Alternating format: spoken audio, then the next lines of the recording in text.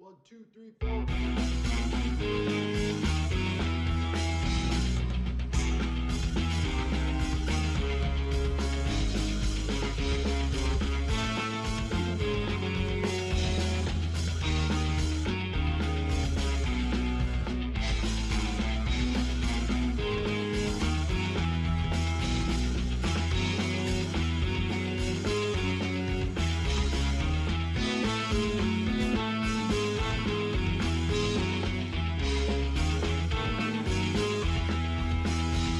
Good evening and welcome back to the Diz Dads Podcast Plus. I'm your host, Aaron Rittmaster, and with me tonight to record Diz Dads Podcast Plus number 29 are my co-host Tim Hicks.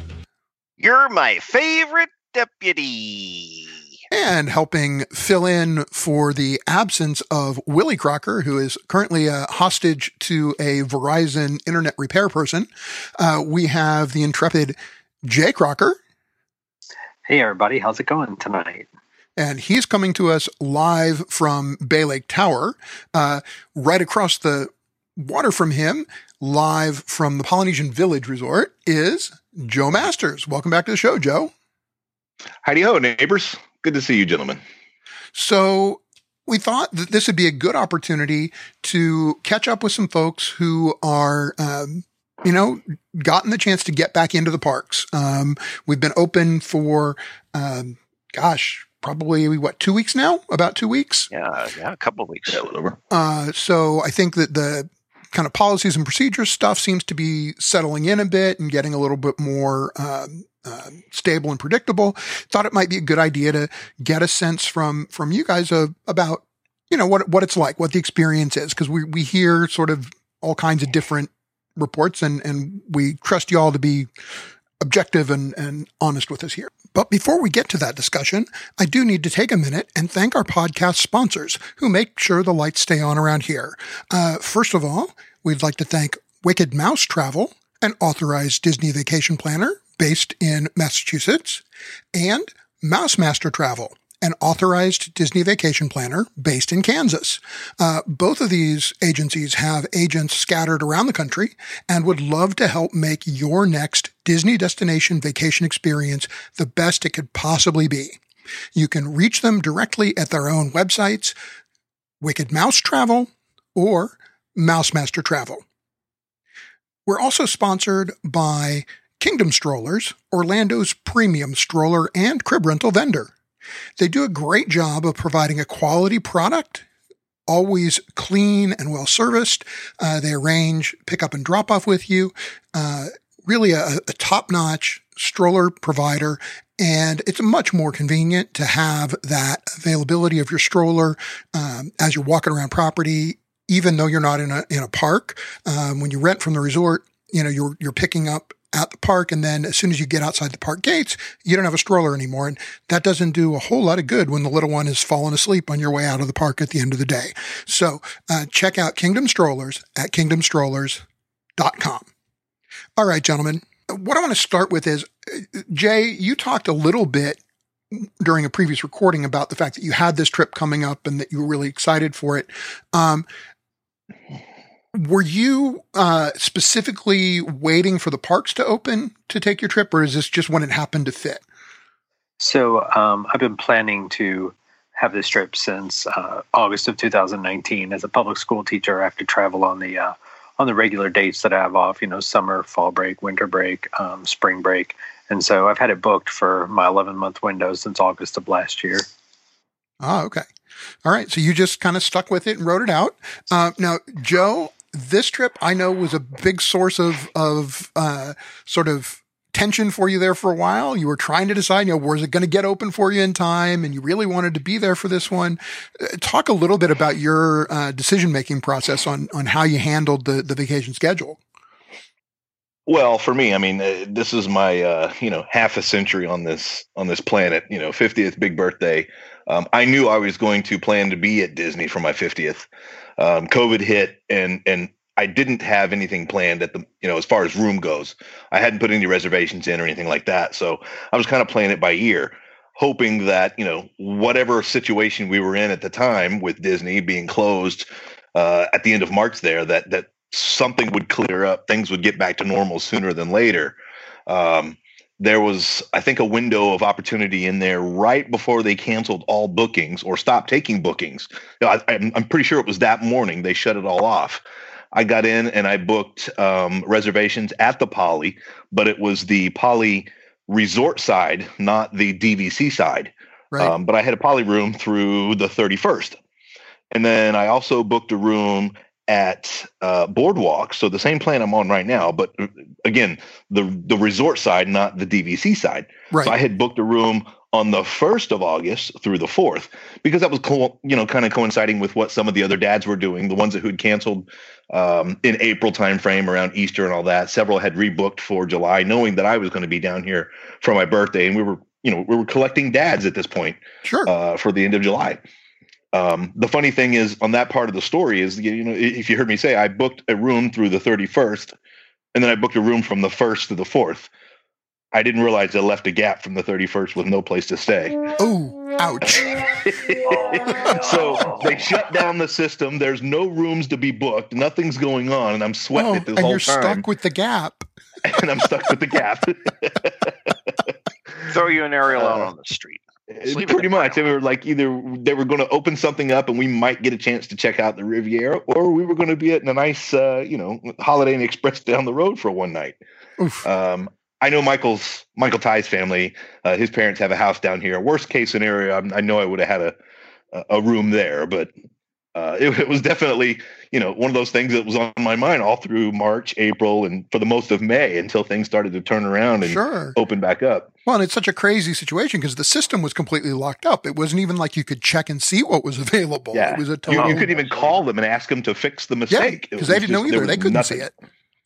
Wow. And then they made the announcements about, that they were only going to open DVC rooms. And I knew something was going to happen. They were either going to call me or I was going to call them, and they were going to okay, well, let's move you where we need you.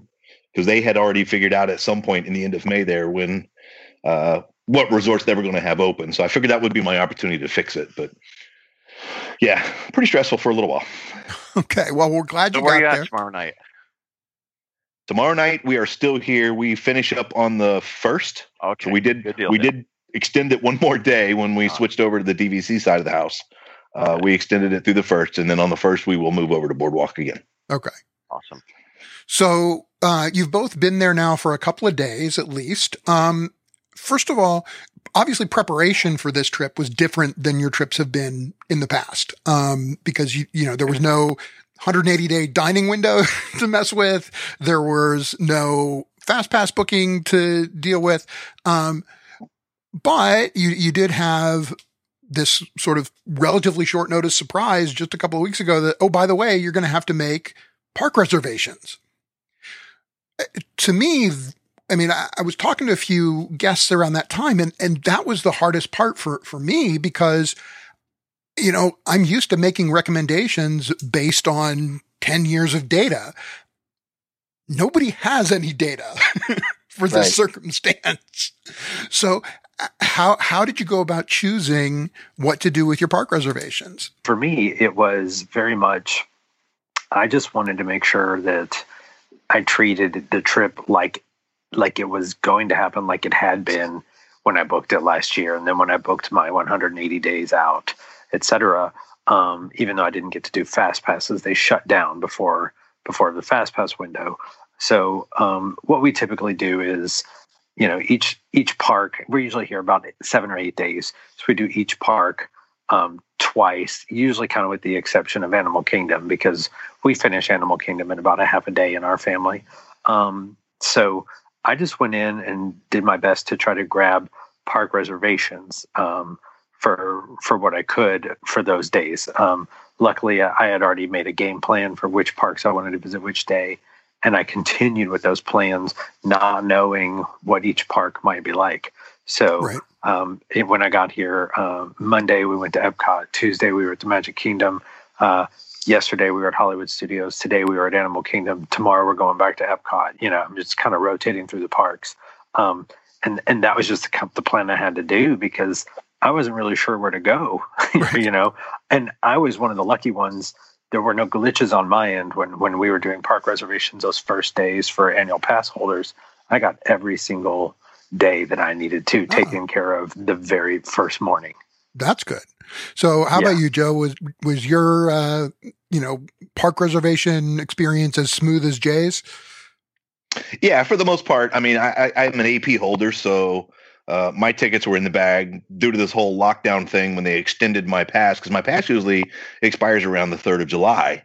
But thanks to the lockdown and the extension they did on the APs, I'm now covered till November. So picking out the days was a cakewalk. The challenge was, because the system was locked down and I didn't do a package, I didn't have tickets for Ariel. So another thing to sweat it out. Once I got the room figured out, I still didn't have tickets for Ariel, and those didn't open up until like the 11th.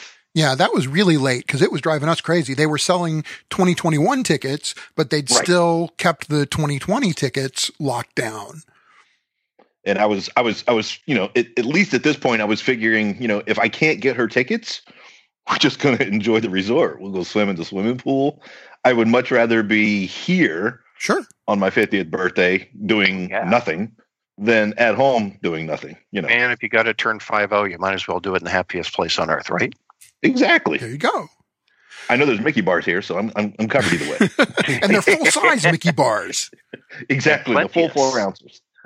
Well, so the other thing I was wondering is, I know that both of you, frankly, are pretty, committed park hoppers, right? You commonly bounce from park to park when you're at Walt Disney World.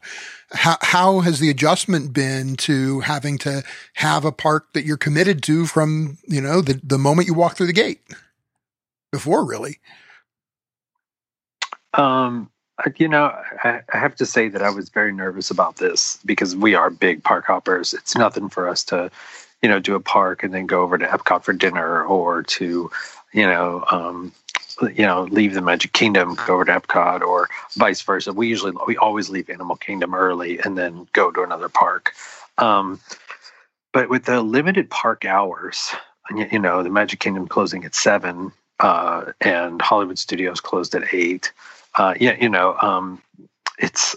It's not as near as rough as I thought. Today was really, really nice. We left Animal Kingdom around, I want to say 2:00, 2:30 maybe. Came back, did some loads of laundry, visited the DVC open houses, took a nap, which is not the usual for us. But, being 5 days into the trip at this point, we're not as exhausted as we usually are because we're just going.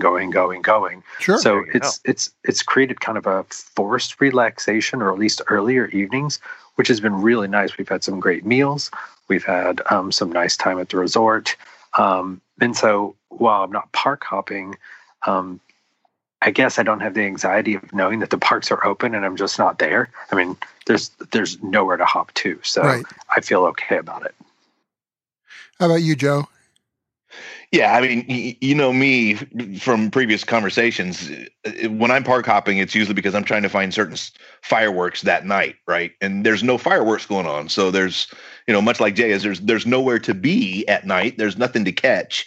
So it's not bad. When you set up your park reservations and you got your weeks or your week and days scheduled out, you kind of know if you don't get something done at Magic Kingdom that day, you mentally know that you've got that Magic Kingdom day coming up later on in the week. If you're hitting it again, you'll pick up everything you left off, right? So it has been a little bit more relaxing, easier to deal with. Those who've ever listened to any of our trips before with you know that we don't get up in the morning. We're not nappers. We're late sleepers. Right. But let me ask you this, though, Joe. You talk about going back on a different day to catch the things that you didn't catch, but how does that fit in with what the crowd sizes are like right now? It's really almost scary, right? You know that Disney is putting out a lot of money to pay the staff that's here. And in order to pay that staff, there has to be significant income. And there just visibly is not enough people in the parks to create that income. It's eerie, empty, It's fun bizarre because it's nice to be able to walk up to a line and know that the line is only 10 minutes long at best. But it is, it's weird and bizarre. Have you hit all the parks, Joe?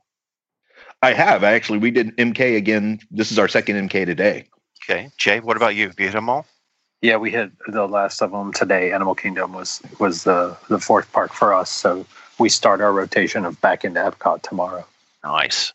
Okay. All right. Well, so let's take a step back, because I'm trying to think through, and there's some practical things that we just don't talk about normally when we do trip reports, but I think that given the circumstances are important to people in ways that they wouldn't normally be.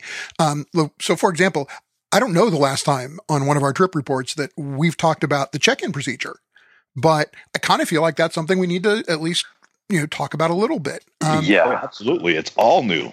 So it's brand new. Talk to me about some of this. Now, Jay, did you fly down? No, we drove. You drove. So okay. So I know Joe did, because he always, he always drives. Yeah. We usually fly, and we chose to drive on this trip. Okay. We were in control of germs that way. Right. All right. So you both drove down, and in Jay's case, drove down, even though you don't normally because of the circumstances. Mm-hmm. But talk to me about what the check-in procedure was like. I assume you both did the electronic check-in ahead of time. Yeah? Yeah, absolutely. I did mine. I set it up, I don't know, almost a month ago. They told me I could do my electronic check-in. I tend to be pretty relaxed about my room. If I book a room category, I'm pretty okay with getting that category. I'm not looking for, handouts or upgrades, but if they happen, it's really nice. So I don't do a lot of special requests. But I always check in late because we get here and go to the parks. So even though rooms aren't available till 4, we didn't check in till 9:00 Monday night, and we were surprised. We're on the 5th floor of Bay Lake Tower, which isn't super high, but we booked a standard view studio, and from my room I can see both Space Mountain and the castle. Wow. So you got basically a park view upgrade. I do. It's called a standard view room because you can see the tennis courts and some laundry because we're down low. But yeah, it is very much a theme park view as far as I'm concerned. That's great. Yeah. And so you use the app to do the advanced check-in. Did you have to stop at the desk at all, or were you able to go straight to your room? It tells you your room. You can open your room, Magic Band, or using your phone. We went straight up the elevators, checked the room to make sure it was okay and clean and all of that. Dropped our stuff, then went back to the car and got the rest of it. Brought it up, and made it home for the week. It was seamless, and I mean seamless. And I will say that even though we were checking in at 9:00 at night, there were 4 people manning the lobby to make sure that everybody was getting checked in safely. There's plexiglass up between the bell desk, between the reservation desk, even the kiosk to the left that is the DVC desk. All 3 of them are safe, distant. There's hand sanitizer everywhere. And it feels very, very safe. And it was a seamless, flawless check-in. Disney executed it perfectly. So is your experience similar, Joe? Yeah, absolutely. We do a split travel. So we left Dallas on Saturday morning. We drove most of the day to get at least to the Panhandle, spent the night in the Panhandle, and then got up Sunday morning and made the rest of the drive. We got here about a little after, it was about 1:00, I guess it was, shortly after 1. And if anybody was watching my live stream, you'll notice I kind of took a tour of the entrance to the Poly, drove past the parking lot and right back out the exit and come back in the entrance twice. So I was like, where are you going, Joe? But we came in because I was for some reason I was in that mindset that the DVC villas were on the other end of the property. So I was trying to park on that end. We walked in up the front. No interaction. Nobody was there to, pressure us or try and interact with us. We just walked straight in the lobby. And at that very moment, it was about 1:50, because I'm looking at it in my phone right now. We got the notification that our room was ready with our room number. So we didn't have to talk to anybody. We didn't have to go to the desk. We just happened to walk in the lobby coincidentally at the same time we got the email. So we walked out the back door and looked on the little resort map to figure out what building we were supposed to be at. And we walked over, found the room, made sure we could get in. Everything was working perfectly. bands, apps, the whole 9 yards. We tested it all. And then walked back out, got the car, drove it around a third time, and said, "We know where we're supposed to park now." And the guy was laughing at this point. And then parked it over on the east side, I guess, north side, if you will, of the property. There's one lot. As soon as you come in the Poly, immediately to the right, we're on that end of the property. So again, cakewalk. We got all our stuff out, drug it up to the room, and no issues whatsoever, but no interaction either. It wasn't necessary. Right. Well, that's so good. I know. I'm sure I know the answer to this question, Joe. But you walk into the Poly, you typically have someone there to greet you and put a lei around your neck. I assume that did not happen. Did not happen. Yeah, nobody's getting laid at the Poly these days. One's getting laid at the counter doing, guest services for anybody who needs service, but there was nobody at the front door. Like Jay said, there's sanitizer stations everywhere. They're all electric operated or battery operated. Just run your hand under them, sensor, squirt sanitizer.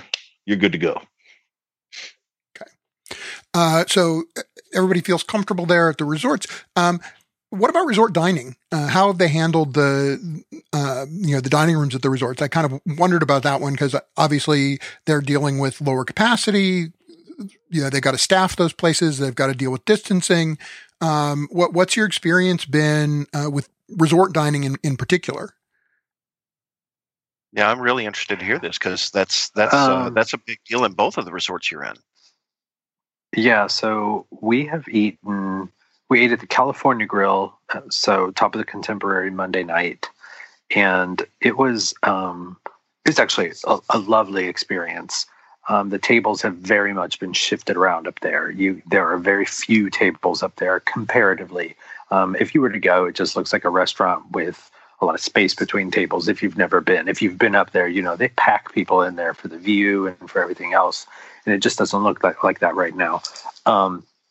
But it was a little surreal to, I guess you could say, sit in a restaurant again, because truly we hadn't eaten in a restaurant in a while. So you're having to kind of trust the Disney bubble to keep everybody safe. And I think it was Monday night. Or was that Monday night? Yeah, no, it was Tuesday night. I'm sorry that we were eating there. That Disney then came out with the temperature checks for guests coming to resort dining as well, because they were not doing those. And I happened to read that as I was at dinner at the California Grill, because I got an update. And tonight we ate at the Wave, kind of at the bottom of the Contemporary, and they were doing that temperature check outside the restaurant, and checking everybody in the party. Waiters and waitresses, they all wear a mask as well as a face shield. All the food runners wear a mask and a face shield. In fact, pretty much everybody is wearing a mask and a face shield. Every once in a while, you'll see somebody with just a mask, but I have yet to see a cast member without a mask. I've seen a few without the face shields, but they are ones who are not doing anything with food. Even your security guards, at check-in, all of those things, they are wearing masks and face shields. Great. So obviously very comfortable with your dining options there. Joe, have you had the same sense at the Poly? And also, I'm a little curious. I mean, we talked about table service there, but what about the quick service? Yeah, so from a table service perspective, for the places we've been, if they can't clear the tables out of the room, like Jay was saying, and make space, they've got signage on the tables for the ones that they don't want anybody sitting at. And in the ADR type restaurants where they're actually seating you, they take you to a table that they want you to sit at anyway, right? So we had Kona the other day, and they have social distance tables set aside for where they want you to sit, and signage on the ones they don't want you to sit at, so it's well covered. As far as non-ADR dining, quick service, the big push for most all of the dining locations or the quick service windows is mobile. Right. It's you have transaction ability through the mobile app. You have the menu in the mobile app, set it all up, and then you submit your mobile order. If you're in proximity to the restaurant, you can say you're here, and then the app will continue to make the, to let the staff in the back end know to make the meal. And once they make the meal, they alert the system, which then feeds back to the app to say, now you can come to this window and get your order. So they windowized, like from Cosmic Rays or at Backlot Express, some of the ones we've hit, that's exactly how they do it. They have a designated window that the app tells you to go to pick up your meal. I was curious about that, so I'm glad you told us that. Yeah, and it sounds. I'm sorry. Go ahead, Jay. I just wanted to add too, and I don't know, Joe, what your experience has been. There's only 2 of us in our party, but we have not waited more than 5 minutes for our meal as we've stayed there. And it may just because crowds are low, and I recognize that, but we say we're here. Less than 5 minutes usually, but maybe right at 5 minutes, they say your food's ready, come get it, and you get it, and it's right, it's hot, it's really a nice experience. They've done a really good job with it. Yeah, it depends on the popularity of the quick service place. When you first start up the app and do mobile order, it gives you little windows. Sometimes that window is like almost immediately, sometimes it's 10 to 15 minutes out. But once that window hits and you say, I'm here and I'm ready, you're right. It has been pretty quick. And there's only 2 of us as well. Yeah. Well, and the idea is that I tend to know where I'm going to eat beforehand because I think about food a lot. So we as opposed to your brother who has to think about it a lot. Yeah. The idea is that we set it up, while we're standing in line somewhere else, we look at the menu, see what the window is.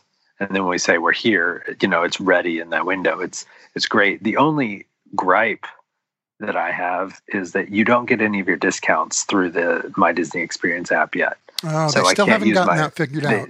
Yeah, I can't use annual pass, DVC, or anything. Yeah, I had a pretty lengthy conversation with a cast member at Backlot Express because they're trying to corral everybody to one direction and one flow, as an inflow for incoming and then an outflow for guests leaving, trying to keep the social distance thing. And he said that's in the docket. That's something that's being worked on, because I'm lobbying to get on the mobile team here at Disney to solve all of this stuff because I have all these ideas of how it should be made better. And he said right now the thing that's high on the list is cast member discounts in the app, because that keeps the cast members out of the guest lines. Keeps them having to go to the counter and deal with that. So if they can solve it for the cast members first, that keeps them out of the way. They'll have a designated line for cast members, come get their stuff and get out of the way. And then they're also going to start working on the AP stuff and all the other discounts in the app after that. It's a very tight team. So it's a development life cycle that takes a while, but he said it is on the list of things to be solved for. And that makes a lot of sense. It's just one of those things where, right now the AP discount and all that is 30% for merchandise and other things. And, I've got my Tables in Wonderland card, and, when you're losing out on, 20% here, 30% there, it's rough, but also I'm glad Disney's open, so I'm not mad at them. But it does add up over time if you're there for a long time. It can definitely add up. Yeah. Yeah. One of the other things they need to solve for, again, me thinking as an engineer, the system, the mobile app system only supports one card. So if you've got a credit card added to the mobile app, that's the card you shop with. Right. If you have discount cards, or should I say gift cards, you have to remove that primary card, add your gift card in, and then pay with that. And once the gift card's depleted, go back and add your credit card back in. It's a very siloed payment system. And it really I noticed that. And the part that drove me crazy is that once you pull a credit card out of it, you can't, it doesn't like save it so you can change your primary card. It's gone and you have to re-add it completely. And again, the engineer says the darn Apple Wallet should be what they're tapping into. Put all of it in the Apple Wallet, and that way you can rotate and choose from. Right. Joe, why aren't you down there working for them already, man? I've lobbied like 3 different people I've talked to so far trying to get in the door. So, talked about some of the technical stuff and dining. Let's go ahead and really dig into the parks a little bit more. And Jay, talk about what for you has been, because you said at this point you've hit all the parks once. So what have been the things that have really stood out to you the most about the overall park experience? So there's actually a couple of things that really stand out. First of all, anybody, when you are ready to come back to Disney, you are going to see a very different entrance when you come in. The metal detectors, you don't have to go through bag check anymore. You get to just walk through them. You have to take your umbrella out if you need to, but otherwise you're just walking straight through. Every once in a while something will set it off. One of my glasses cases keeps setting it off and they keep checking our bag. I don't know what that's about, so I'm just not going to take it anymore. And then and they're working on it. The temperature check at the tents there's like 6 or 8 people out front, and they're just scanning everybody's forehead as you walk in. And there's these little tents where people can cool off if for some reason they're above the recommended temperature, and so that they can make sure you're not just overheated, because it's pretty hot down here right now. And then you just walk in, scan your band. You don't use your fingerprint anymore, and then you get into the park. And I just think that check-in procedure is so different. It's so much faster than what it has been with the long bag check, and then the long lines with people's fingerprints not working and people holding up their hands because it turned blue instead of green. Like that's the one thing that I've really, really noticed is they've streamlined this, and it's not just because there are fewer people. It's they've got some really nice new systems in place that I think will be helpful when the crowds are large again. The other park experience I think it would be is that the cast members that are back, they're happy to be here. Like they are truly excited to see people and to create guest experiences again. And I think that's really what I've noticed is that I have yet to see really a sour-faced or kind of jaded cast member. They are all so excited. And Disney's not known for having any of those, but we all have bad days. It seems nobody's having a bad day right now because they're happy to be back. That's the two things that I've noticed. How about you, Joe? What things have really stood out to you about the parks? Either things that you didn't expect or just things that really kind of blew you away one way or the other. Yeah, I mean, again, with us sleeping in and not doing rope drops, so we didn't hit the door and the gates and the tents that most people have, I'm sure. But I noticed, like Jay said, it was all very well separated. They're moving people along quite quickly. There is no delay getting from the bus to inside the parks. It's working very well. The bag check, experience, similarly, because I'm a mobile guy and I usually have at least 2 mobile phones on me at any given time. That was the only thing that would set off the sensors. And if I take them out of my pocket and hold them center chest and just walk forward, it doesn't go off. So once I figured that out, just walk straight on in. Everybody is happy to see you. For the most part, because it's my birthday week, everybody's recognizing my buttons, and there's, happy birthdays and welcome back. And we're glad you celebrated with us. Like Jay said, it's a very positive experience within the parks. Cast members are standing in various places in yellow shirts and uniforms, which I would consider like mask patrol. They're definitely identified different cast members that are worried about your mask more so than the cast members that are focusing. Yeah, there you go. Safety team. There you go. More so than the cast members that are serving you food or ride control and things like that. But Disney has thought it all out to the best that I could tell. They've covered every angle. There is tape on the ground everywhere to kind of control lines, keep people social distance. The tape is even spread out within the serpentine lines to keep people from, side by side within the lines. They're doing a great job of that. It's been an amazing experience. Like I said, it's scary that it's empty this way, but it is an opportunity of a lifetime. It's just been really so much fun. Well, so that was the next question. So I've had 2 or 3 people actually say, we were going to take a trip, but I mean, there's not even fast passes. We're just going to cancel it. I can't imagine going to Walt Disney World with no fast pass. I have never walked on Flight of Passage so fast. It literally takes longer to walk the ramp in the standby line than it does to get on the ride. Wow. Absolutely. It was a 5-minute wait earlier today when I was there. Yeah, it's insane. Everything's 5 minutes. And there are times where I think they're inflating the wait times. And I could be wrong, but I was told Space Mountain was a 20-minute wait the other day, and I walked right on. And I mean, it took me longer to walk through the queue. That's the thing; it takes you 20 minutes to walk through it, right? We've talked about that before. I'm virtually certain that there are attractions that Disney manipulates the posted wait times in order to manipulate behavior. And that's a perfect example of, they probably had looked up and seen that there were some places where the line was starting to maybe, get people edging closer to each other than they should have been, or the line was getting out farther than they were comfortable with it being. And they post a longer wait time because that way fewer people will get in the line. Yep. I think definitely that's happened. But I mean, the longest I waited today was 20 minutes for anything, and that was because I wanted to go on the safari ride, and they can only load those Jeeps so fast. So, well, and they still have to keep separation there too, right? I was going to say, so there's my other question, right? The other question is when it comes to ride vehicle loading, because it's one thing to keep people separated in the lines, but what's the experience been like, at the end of the line when it's time to get on the vehicles? It's it's kind of bizarre.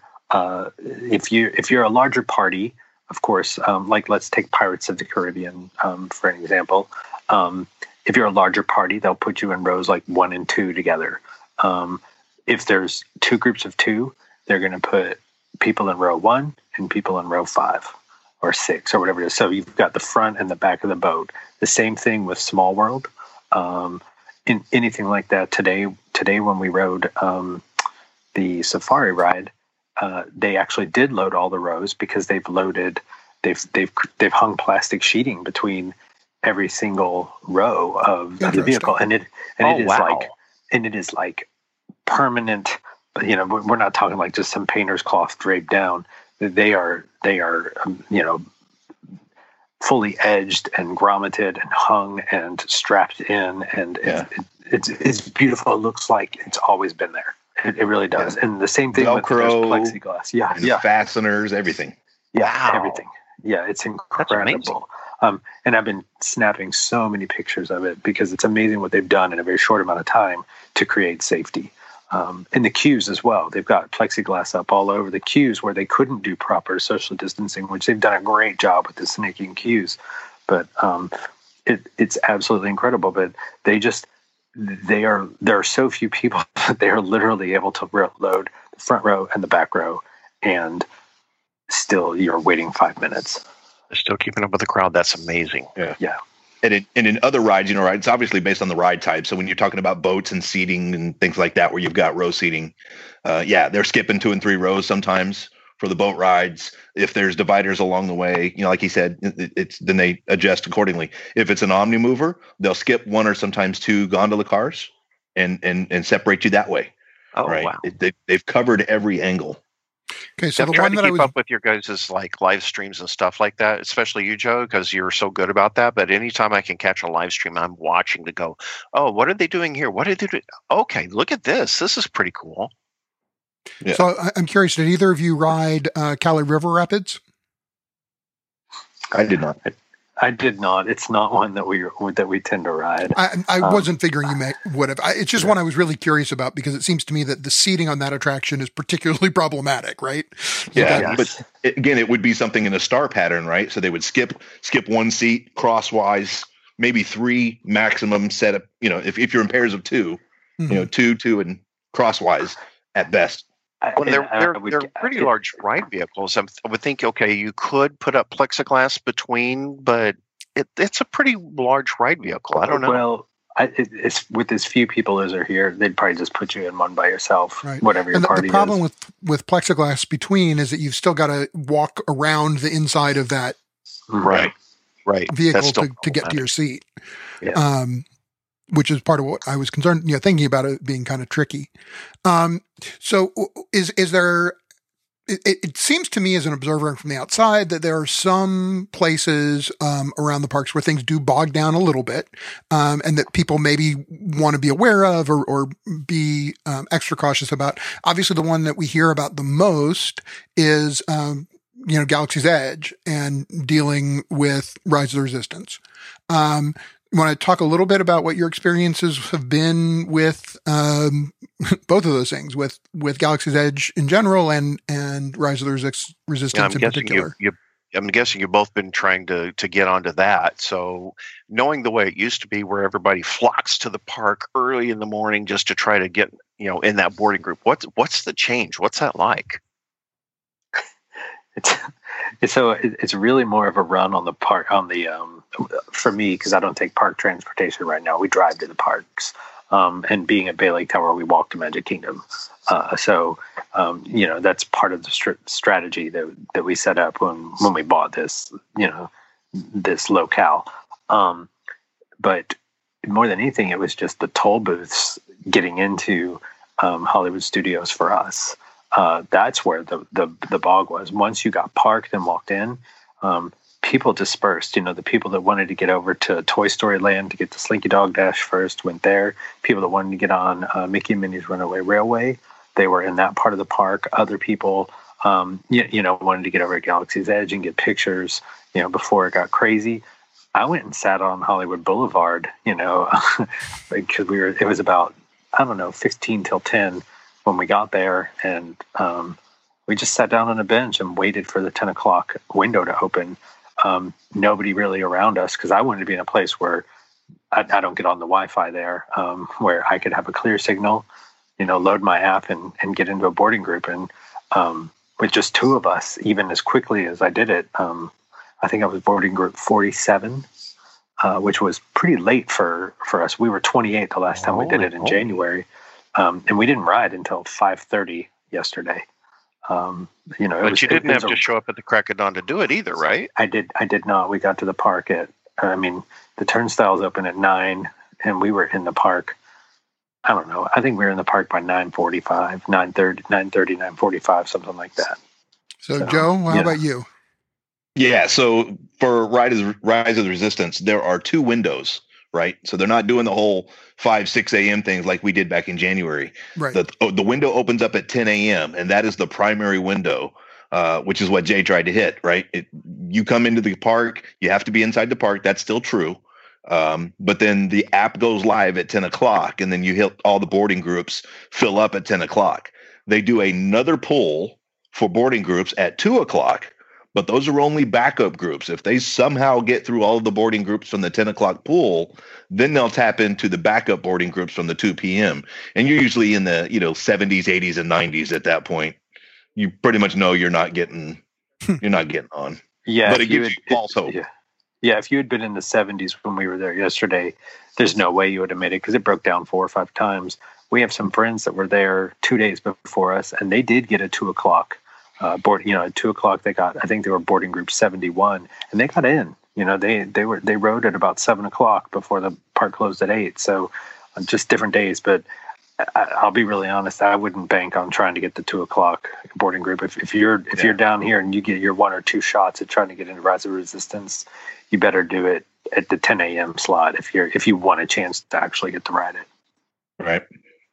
Yeah, it sounds like the 2 o'clock is kind of they go so quick at 10 that they feel like they have to give people at least some, hope, right? Some second chance. Right. But that it's a gamble. To me, it's a popularity ploy to keep you in the parks. Sure. Right. If they do another group at 2 o'clock, maybe you'll stick around, ride some other rides and just hang out and hope that you'll get a spot. But chances are almost nil. Well, and the other thing too, is that I think even more than most attractions, just because, thinking back to the way the ride vehicles are set up, I suspect that capacity and throughput at Rise of the Resistance is very heavily dependent on the group sizes that happen to be going through. And absolutely. If you've got a lot of 2s or 3s, then you're not going to get nearly as many people called. On the other hand, if you've got your parties of 4 and 5 and 6, that if you've got a whole family together, you can load in a whole vehicle. It allows them to absorb a lot more people quickly. And I have to say we were in a group with one other couple, right? Yeah. So what would have been seating for what is it 16? Traditionally, because it's 2 rows of 4 and 2 cars, right? In each little subsection of Rise of Resistance. There were 4 of us. So they were running it at a quarter of what the capacity for the ride was actually built for. Right. So, yeah. All right. And anything that either of you have noticed that you particularly missed? I mean, obviously not everything's open. The big things that everybody's talked about are things like fireworks and parades. Not that Walt Disney World had any parades these days, but what time is the 3:00 parade? Right. Those kinds of things that aren't happening. But were there things that maybe surprised you that they weren't available, or just impacted more than you would have expected? Well, I can definitely tell you that there's far less kiosk open. When we walked into Hollywood Studios, we were looking around trying to find things. We again slept in, so we missed the 10 o'clock window to come in. But by the time noon rolled around and we actually rolled into the park, we pulled up the app and we're looking for any ADRs, and there was absolutely nothing. All the ADRs were gone by noon. So then we're looking for quick service and the kiosk and stuff we usually eat from. So, Gertie's closed. The ice cream shops are closed. All the typical little kiosks that you stop and get snacks at were closed. And it was a challenge to find something to eat. Luckily, Backlot Express was doing mobile order. And something else around the corner from there was doing, and Galaxy's Edge was doing mobile order. But it was kind of getting a little nervous and scary because there was just no quick purchase kiosk open to get a bite to eat or, a quick drink. Yeah. See, that's the flip side to the restaurants moving to the mobile ordering, right? They really want to push you to that.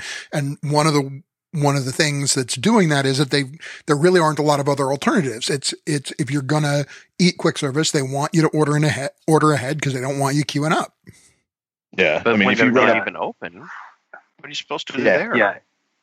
Well, and that's the idea. I think that's the one thing that I would say too is I'm a sit down meal kind of guy. Like, we like to sit down for a meal, even in a non-COVID Disney trip. We tend to sit down for a lunch or a dinner in the park each day, or else sometimes we go back and have a late dinner, at like I said, California Grill or something. But the idea is, I luckily made ADRs for each day that we're in the park. And I watched people walking up as I was waiting on my reservation to queue up and tell me I could go up there and eat. Walk up and say, "Are you guys taking walk-ups?" They aren't taking no walk-ups either. I mean, if you do not have that dining reservation, and if you can't find one on the app, you are going to have to go to one of the quick services. And on top of the closed dining, a lot of the shops are closed too. I mean, I've got favorite shops that I go into to look for certain types of gear, etc. And it's slim pickings, especially Hollywood Studios. I noticed. I mean, there are like maybe a third of the shops are open at Hollywood Studios. So it's a bit bizarre in that way, and that has really shocked me. I guess I just hadn't thought about the idea that trying to keep them all clean and stocked and the flow of entrances only, exits only. They count how many people come in and go out. They've got markings on the sidewalks. I've yet to be told to wait outside a shop because it's not that busy, but you can tell they've anticipated it for the future. Yeah. Now, one thing you do know when you're dealing with those shops that are open is you got to find the one door that's the entrance. Most of the doors are marked as exit only, and you got to find the right entrance because it's some of them are tailored for you coming off of a ride. You go in the backside, and then they're all exit. So it's sometimes challenging to get into some of those shops.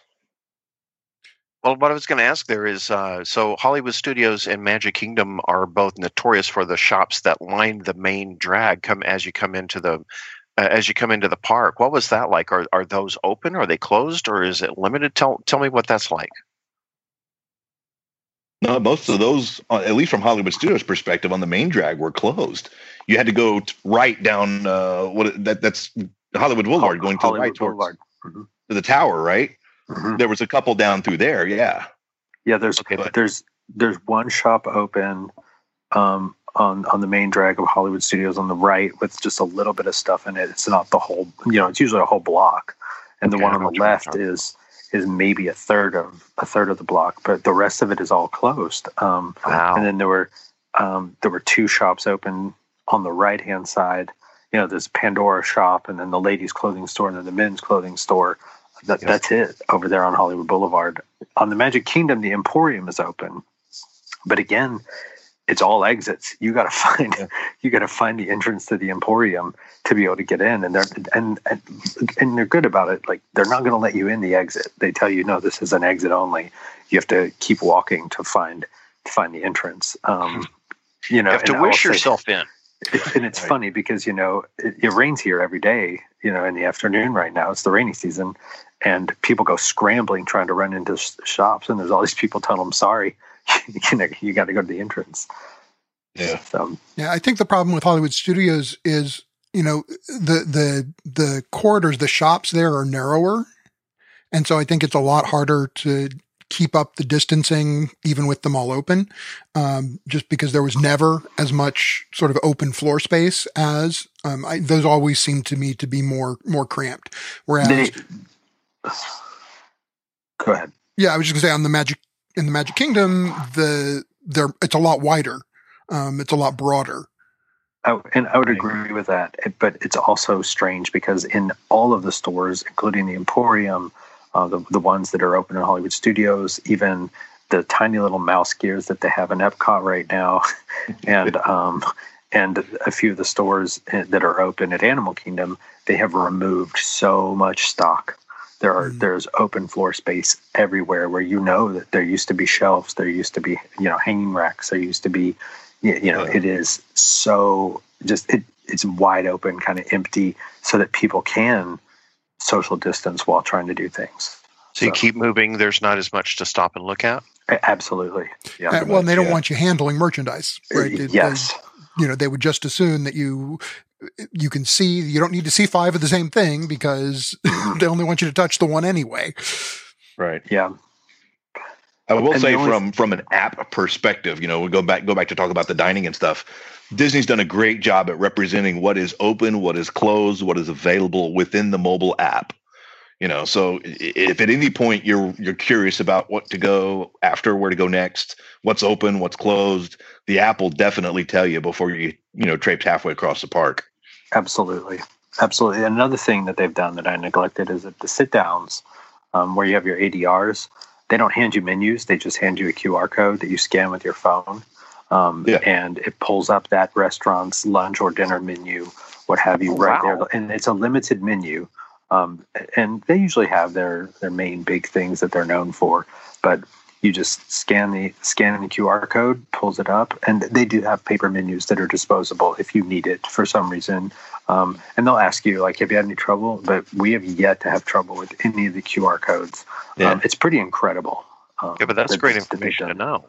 Yeah, and it's in English on one side, and then on the back, you turn it over. It's got a Spanish QR code, a French, and a Portuguese QR code. So they've got it in 4 languages right now. Yeah. Cool.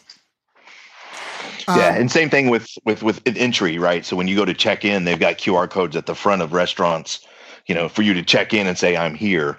Again, trying to keep that social distance and that interaction to a minimum. The system will then alert them in the back. They pull the ticket like they typically do. They call your name and then seat you. So Disney's really done a lot to drive everybody to that app. So we've heard good reviews of food in general at Walt Disney World during this time period. People have said, crowd's lower. It just seems like the kitchen staffs have a much easier time, getting everybody's food out right and tasting great and hot and all that. We also have heard some reports of some interesting experiences because in getting people back to work, there are folks who are waiting tables who have been working at Crystal Palace for 30 years and, haven't done anything but refill drinks in a very long time. So what's your experience been? Has the service held up its end of its end of the bargain? For me, it truly has. Like we had a great young man tonight at the Wave named Joseph, who was probably bent over backwards trying to do everything he could. We had a late dinner last night out at Geyser Point. It was phenomenal.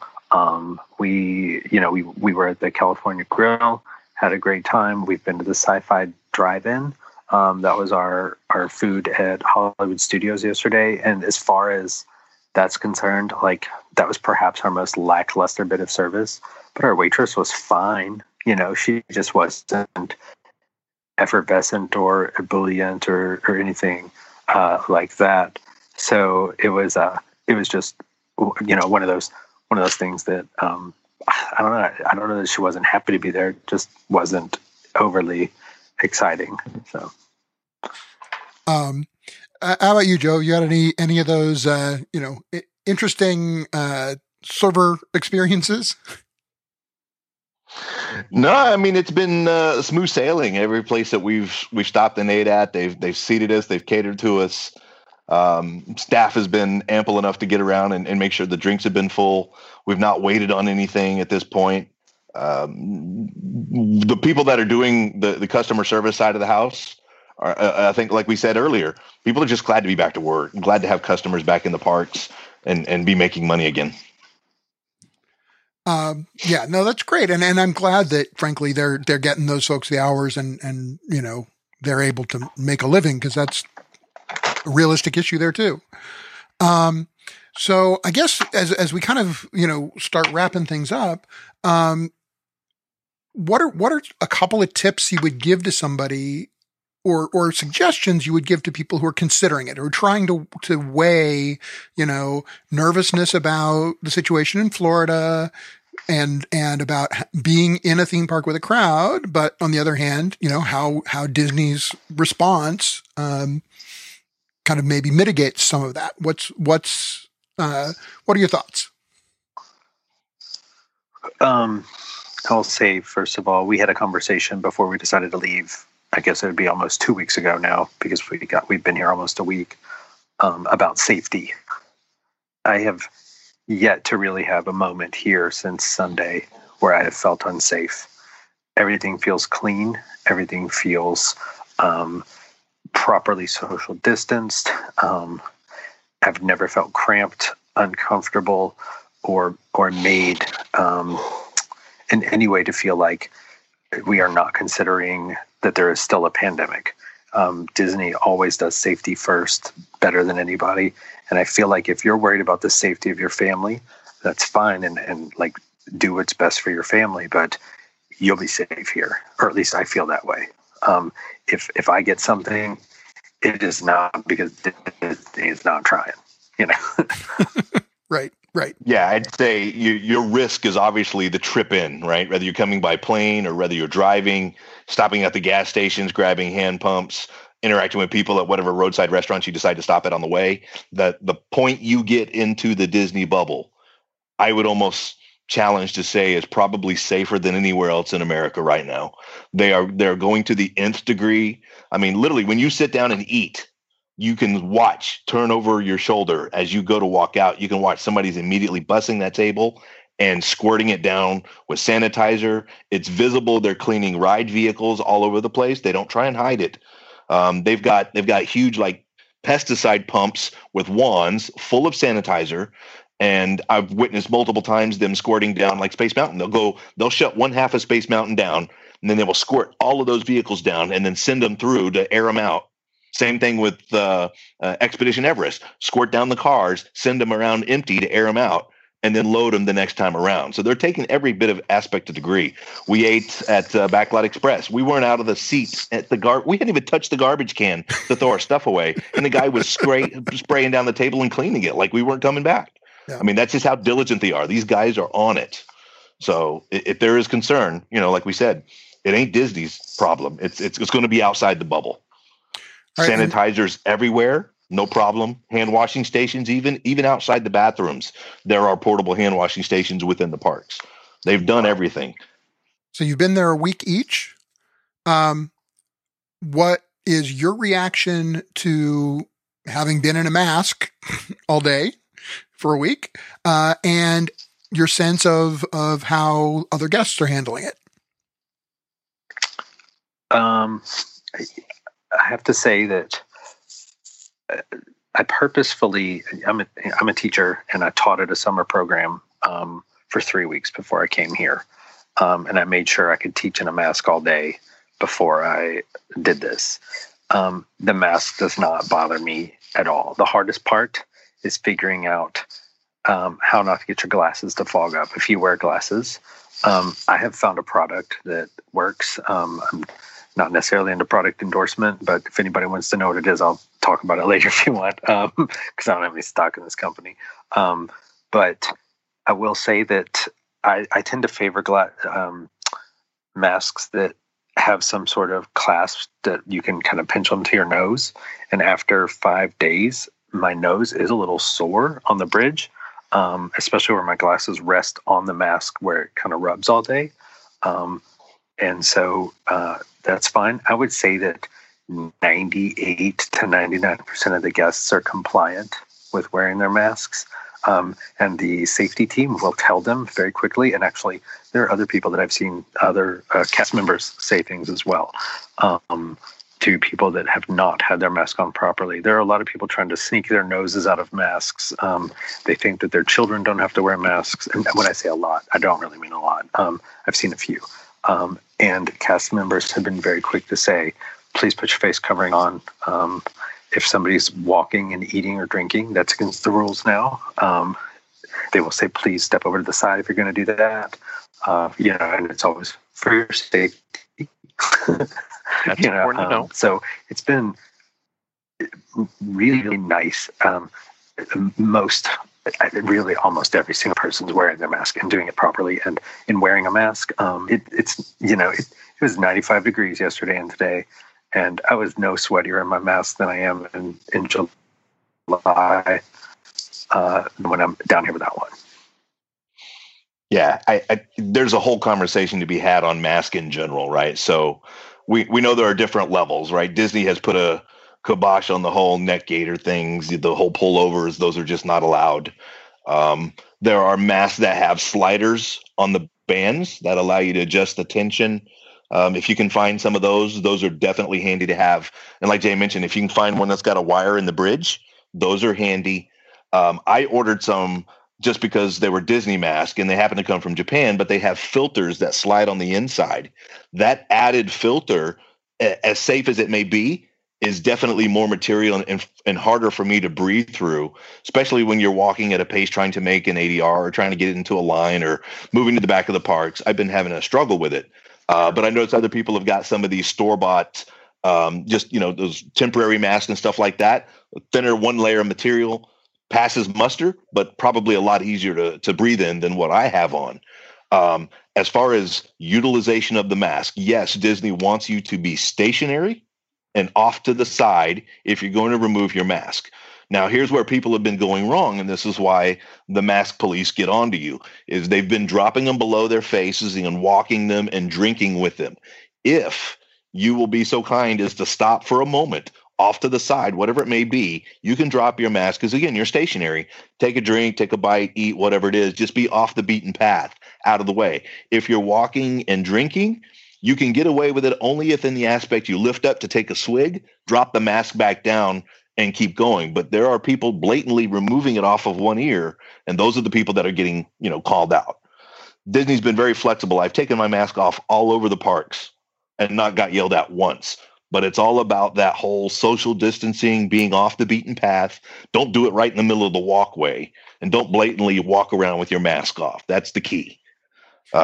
Right. If you need the opportunity to have your mask off for a little bit, there are places to do it. There's, you can go off to the side, be 6 feet away from everybody, not facing into the crowd so that whatever, I hate to put it this way, but we talk about it so much. I kind of, I imagine it in my head now whenever I'm talking to other people, the viral cloud that's coming out of you, right? At least is going, away from where the people are.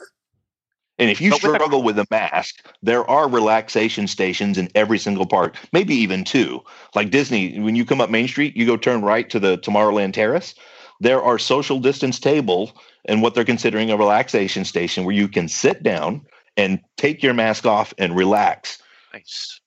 Get some time without it on, and then put it back on and go about your day. Right. So there are relaxation stations like that in every single park.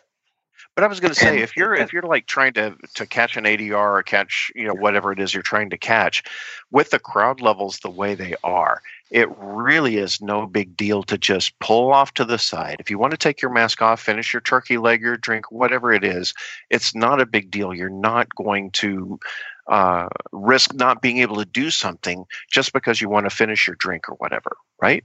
Right. But don't do it in the middle of the path. That's key. Yeah. And I will say that this is the most relaxed Disney trip I've ever really had.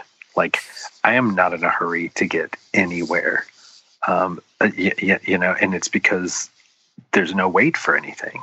Usually I'm ping-ponging everywhere, looking on the app for my next fast pass, blah, blah, blah, blah. I'm not doing any of that.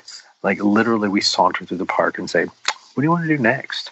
And it's fantastic. So, yeah, if you're having trouble with your mask, right now, it's okay to go slow.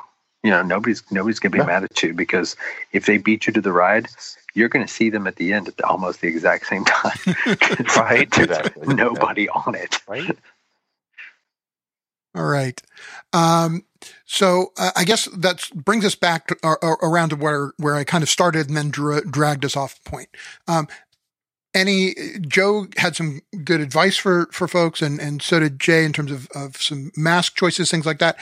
Any other last bits of advice you'd give to somebody who is, considering a trip during this time frame and just is unsure of what the experience is like? And as I've heard people say it, whether it's worth their money, given that they can't, hug characters and see the fire-breathing dragon at the parade. Yeah, I think if you are looking for a magical first trip or something like that for a family member or a friend or something, this is not the time to go. I will say right now that Epcot is the least magical I've ever seen it, and I need you to know I love Epcot. It's one of our, if not our favorite park, probably behind Magic Kingdom. But right now you can't even walk where the fountain and the electric umbrella and all that was. You are going around the middle of the park all day. So it doesn't have a very magical feel to it when you enter or anything else. If you are looking for character dining, any of those kinds of things that would be magical for small children or for somebody in your family that's important, this is not the time to go. If you are looking for a relaxed ability to be on and off most of the attractions fairly quickly, that's great. If you are looking for a lot of Disney's famous entertainment, again, like I love the Voices of Liberty. They're not singing right now. If you are looking for the Dapper Dans or anything, they're not there. So you're not going to get a lot of that extra magic. So you need to consider what kind of vacation you're looking for. But I will say that we have had like a phenomenal 5 days that we've been here so far. Anything you want to add, I'll Joe? say there's probably a good bit of Disney entertainment, but it's going to be Disney entertainment that people who are seasoned veterans would recognize. So, for example, Disney's very good about keeping people in their area, like no magic out of place. And I'll say the exception to that rule right now is Mariachi Cobra. Where the Mexico Pavilion is, and where the American Pavilion is in the huge stage. They've actually moved Mariachi Cobra over to that stage so that people can social distance and sit down and listen to them play. They're the band that's occupying that stage right now. Oh, but nice. It's just very weird if you've been seasoned like us to set an American pavilion, knowing that band belongs halfway around World Showcase. So things like that. Another thing that I noticed that we ran into the other day at Hollywood Studios, which is, again, they tell you there's no fast passes going on. But I'll tell you, I was in a fast pass line, and the guy asked me if I had a return time. I'm like, what return time? I know nothing about it. And he was like, if you don't have a return time, this is the wrong line. You need to be in the standby line. So there was some level of fast pass going on specifically for Mickey and Minnie's Railway. So there are times when you're in line in the standby line, because that's where 90% of all the queues are, is in the standby line. You'll see people get let into the fast pass line, and they will go past you and go up front. And it's not always people with wheelchairs. Yeah, I was going to say, I do know that the disability access has been through a lot of the fast pass lines recently, and I do know that the cast member blackout was lifted this week, and I think there have been some cast members going through. I could be wrong because I've yet to hear a conversation that says that that's the case, but there is the ability in some way, some people or something has, yes, a return time, a fast pass, or something going on, because every once in a while you see somebody going up that other lane that nobody else is getting to use, and not a single person questions when they get up there who they are, what's going on. But honestly, it doesn't impact my time at all, so it doesn't really bother me. When you're waiting no more than 20 minutes, okay. Right. Yeah. I mean, and Disney is still using the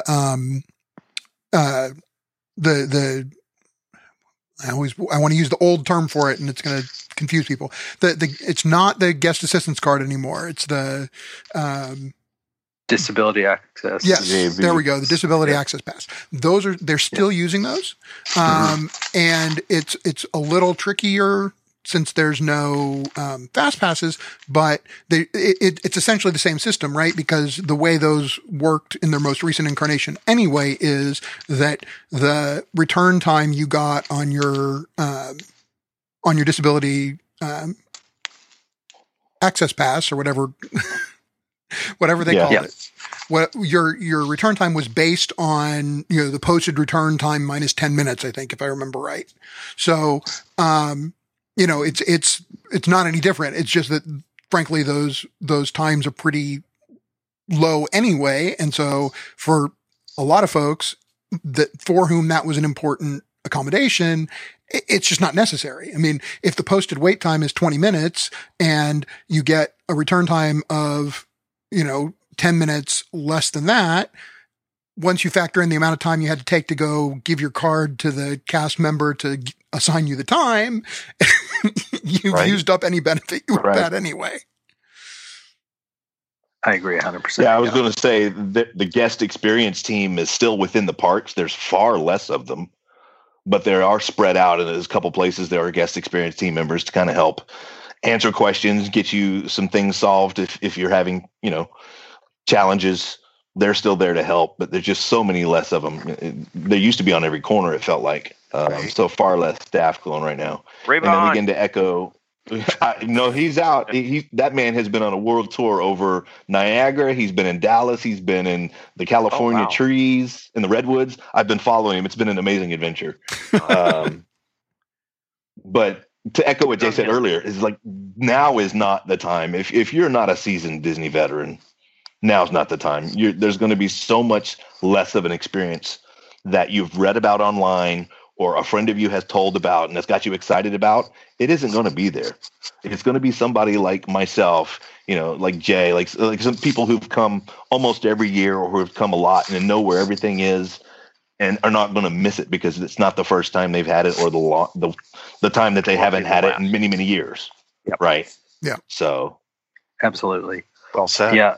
I saw a woman. She wasn't really losing it on a cast member, but she was clearly distraught when she came out of Nemo and Friends in the sea, and Turtle Talk wasn't happening. And she kept saying to the cast member, "Well, why isn't it?" And the cast member's like, "Because Disney decided that it's not safe," or whatever the line was. And the woman kind of wasn't having any of it. She's like, "Well, my kid wants to see Turtle Talk." Well, your kid doesn't get to. Right. You didn't do your homework. Exactly. That's kind of what I wanted to say. So, yeah.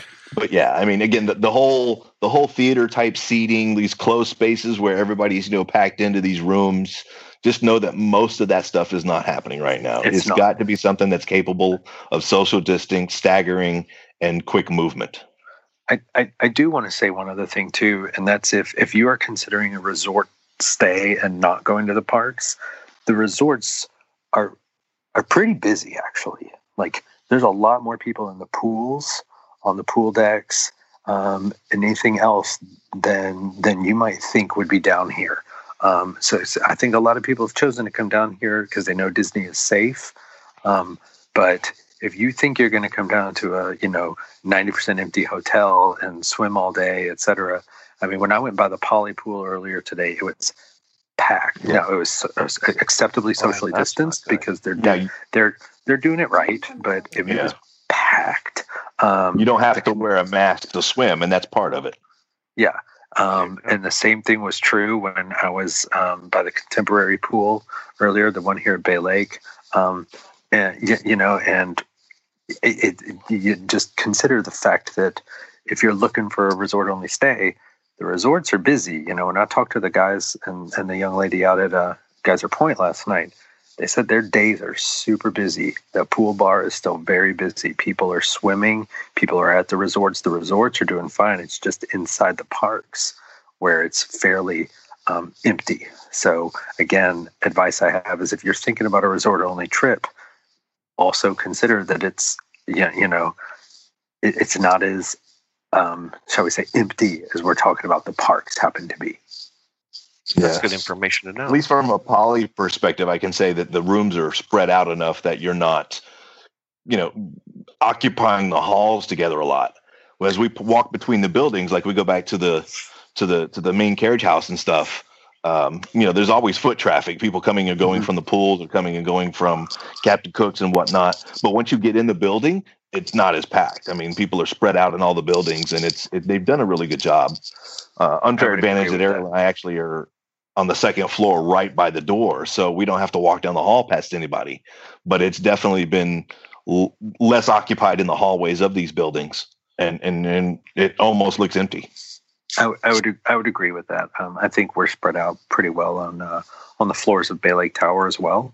But when you get down to the common areas of the hotels, you will see people, and you will see more people than you may have expected when you first thought about, oh gosh, Disney may not be busy. Well, and some of that too is the flip side of the fact that there's not a lot going on in the evening, right? The parks are all closing a little earlier. There's no, incentive to push to the last minute that they're open because there's not a fireworks show at the end. And so, people are going to end up I suspect are going to end up in, resort gift shops and things like that in a greater proportion than they might under other circumstances. Absolutely. And I think, go ahead. No, I was going to say, especially if you've got kids, right? Kids wearing those masks all day are getting overheated. They're getting hot. And that's the only thing they're thinking of is that if I go get in the pool, I don't have to wear a mask. And there's a lot of families that are wanting to go back midday, early evening after they've had their day in the parks to go hit the pools and swim. So back to that's why that's more capacity wise is that's what the kids want to do because they know they can take their mask off. Yeah. And to be fair, Disney is doing their best I'm not going to say that they don't let you go to other resorts because I went over to Wilderness Lodge last night, right? But like the resort monorail loop shuts down at 8:00. Magic Kingdom closes at 7. Resort monorail loop closes at 8. They shut down the express monorail between Ticket and Transportation Center and Magic Kingdom at 7:02 today, right? Yeah. So if you are somewhere else and that gets shut down, you're going to have to find your own transport back. So a lot of people are at their resorts for the evening. Once that time hits, whatever those park closing times are, or that monorail loop shuts down, or at least that's what I'm noticing too. So we caught a friendship boat the other night because we had the 6:30 dinner at Be Our Guest for my birthday, and the park closed at 7. So Be Our Guest is not a 30-minute dinner. Yeah. So we were in the parks well after close, and by the time we walked out, it was almost 8:00. I was taking plenty of photos of a completely empty park, and when we got up to the front, you're right, the monorail was down. It was done. I just happened to catch the last friendship boat across the lake because once they got on this side, locked it and docked it and told the guys, we're done for the night. You're now stuck with Uber. Well, now my understanding is, and it may be different because of the current circumstance, but I have heard in the past that in that situation there is there are cast members whose job it is, right, to do the last sweep of the transportation pickup areas, and they come around in a van, and it's like, okay, there's no more buses coming. If you need to get somewhere, where do you need to go? And they do take people for that last run. The buses too are limited, right? So they're only doing the resorts that are open. So when you get out of the parks and you remember you used to hit the bus board, figure out which bus you were in. There's only like 6 resorts on the board now. They're all closed, so you don't have to worry about buses. The other thing they're not doing is any park to park transportation. You got to go all the way back to resort to catch a different bus to go somewhere else. Well, even the buses have dividers now. Between many seats, they've got dividers. So there's the social distancing without at least the divider that helps with that. And you can't stand up on the buses either. No, they've strapped up and zip tied every single one of the straps. They're out of the way. Like you said, there are dividers doing seats of 2, seats of 3s. If there's more than that, then they'll put you side by side, across from each other. In the same section, they're 1s, 2s, 3s, and then as you go towards the back of the bus, they're numbered and divided back there too. So they've really done a good job at that part. And the Skyliner's back up and running now? Yes. And of course, that's easy to social distance, right? Your party's the only one's on. They've guaranteed your party is by itself in your own gondola. Yeah. Will they put gondolas between you and the next party, or is it not necessary really, in your opinion? I don't think it's necessary. On capacity. I mean, how many people are in line and coming in? They did to us. I mean, they let one gondola go and then they put us in the next one. But that could have just been the time we walked up the ramp, Right. Well, and the thing is that clearly part of the answer is that the attendance, the crowd level is such that they can basically allow cars to go empty every so often to air out a little bit, without it being much of an impact on guest experience. Yeah. Again, they've taken it to the nth degree from every bit of that piece. Ride vehicles, when we were getting off of the teacups, like I said, somebody came in right behind us and was squirting down all of the silver disc in the center of the teacups and wiping them down just as fast as they could to get ready for the next group. Yeah. So they're very clean in every aspect. So, question for you. So, you both have mentioned that you feel safer there than you do in most places in America these days. But let me ask you this: given what you've seen in terms of capacity, how many more people do you think they could let into the parks and facilities than they are right now, or do you think it's appropriate right now? What are your thoughts, Joe? I'd say Disney's probably at half where they could be. There are moments where I today, even before we left and we went to Skipper's Canteen for dinner today at 5:45. We were coming through Frontierland, and I took a photo. It was like 5 o'clock. Took a photo, and there was like 3 people in the street, like a whole empty land. It was just amazing. I think Disney could probably increase capacity a good another maybe 25% to 50% of what was there today, and still do enough social distancing, still get enough people on the rides, I think, I agree with that, Joe. Absolutely. I would bet that, and I don't know what number of people they have in there on a daily basis right now, or what their capacity is, but if you were to double the number of people that are in the park, I still don't think it would be crowded or even noticeable. I mean, I really don't. I took so many pictures that I've been sending to Willie across the last few days of it, like you said, empty lands, empty streets, empty countries, and empty boulevards. It's bizarre.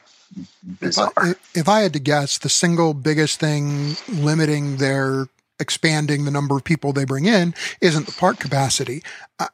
My bet is that it's getting everybody fed. And figuring out how to do that, because that's the place where you end up with people congregating, and it's difficult to manage. It's that combination, right? It's the coming and going, and you have to have that central place where everybody picks up their food.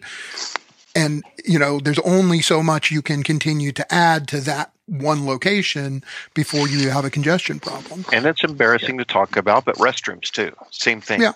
There's only so many people you can deal with in restrooms and in eating places. Yeah.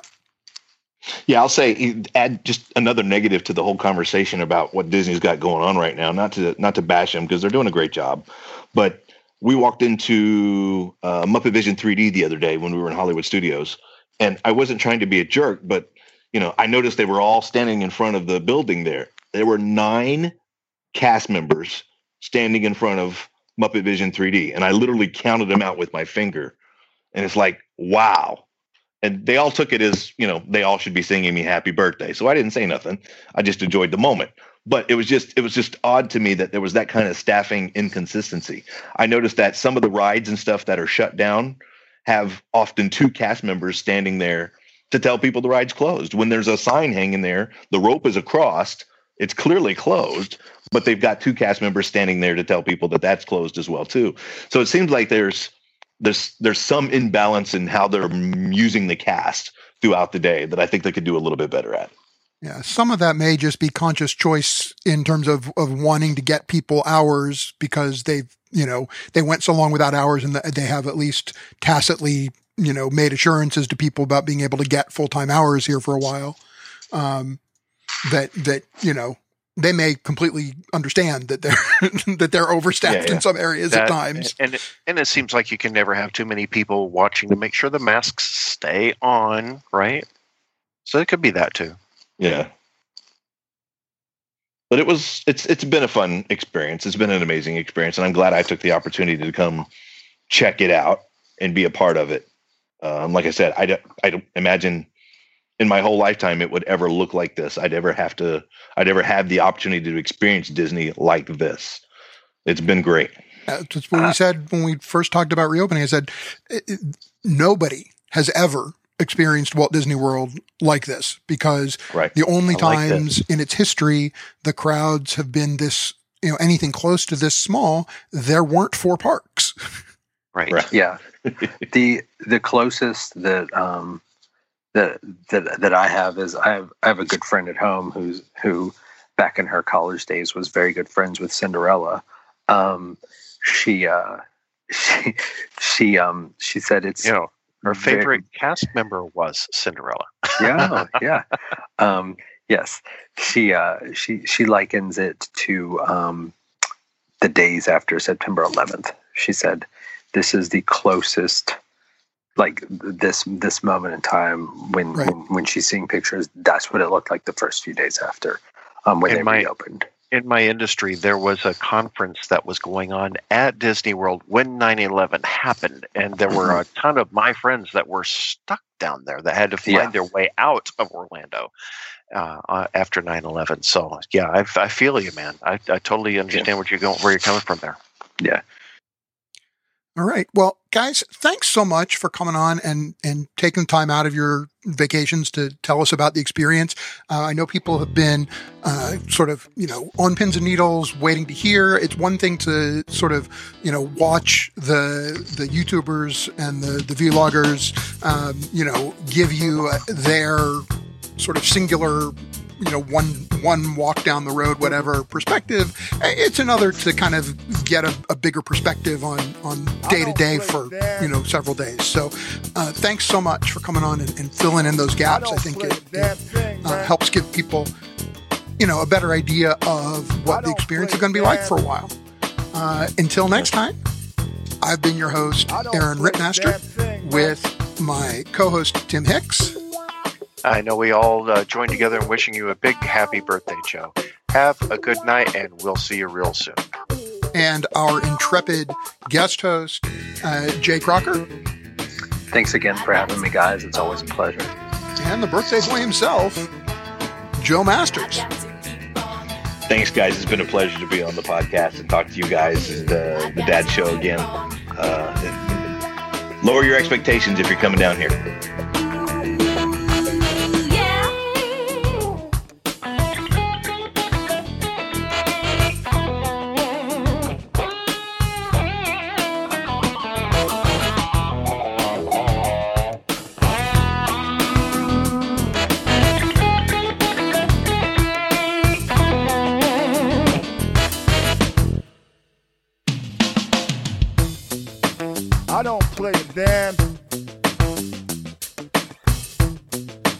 I don't play a damn thing, man.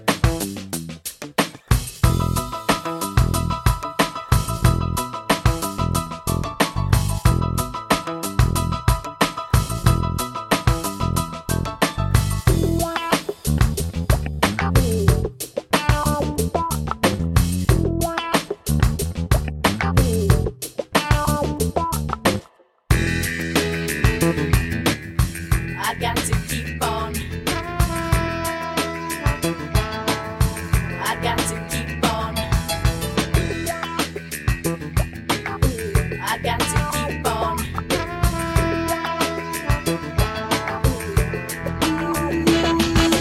Yeah.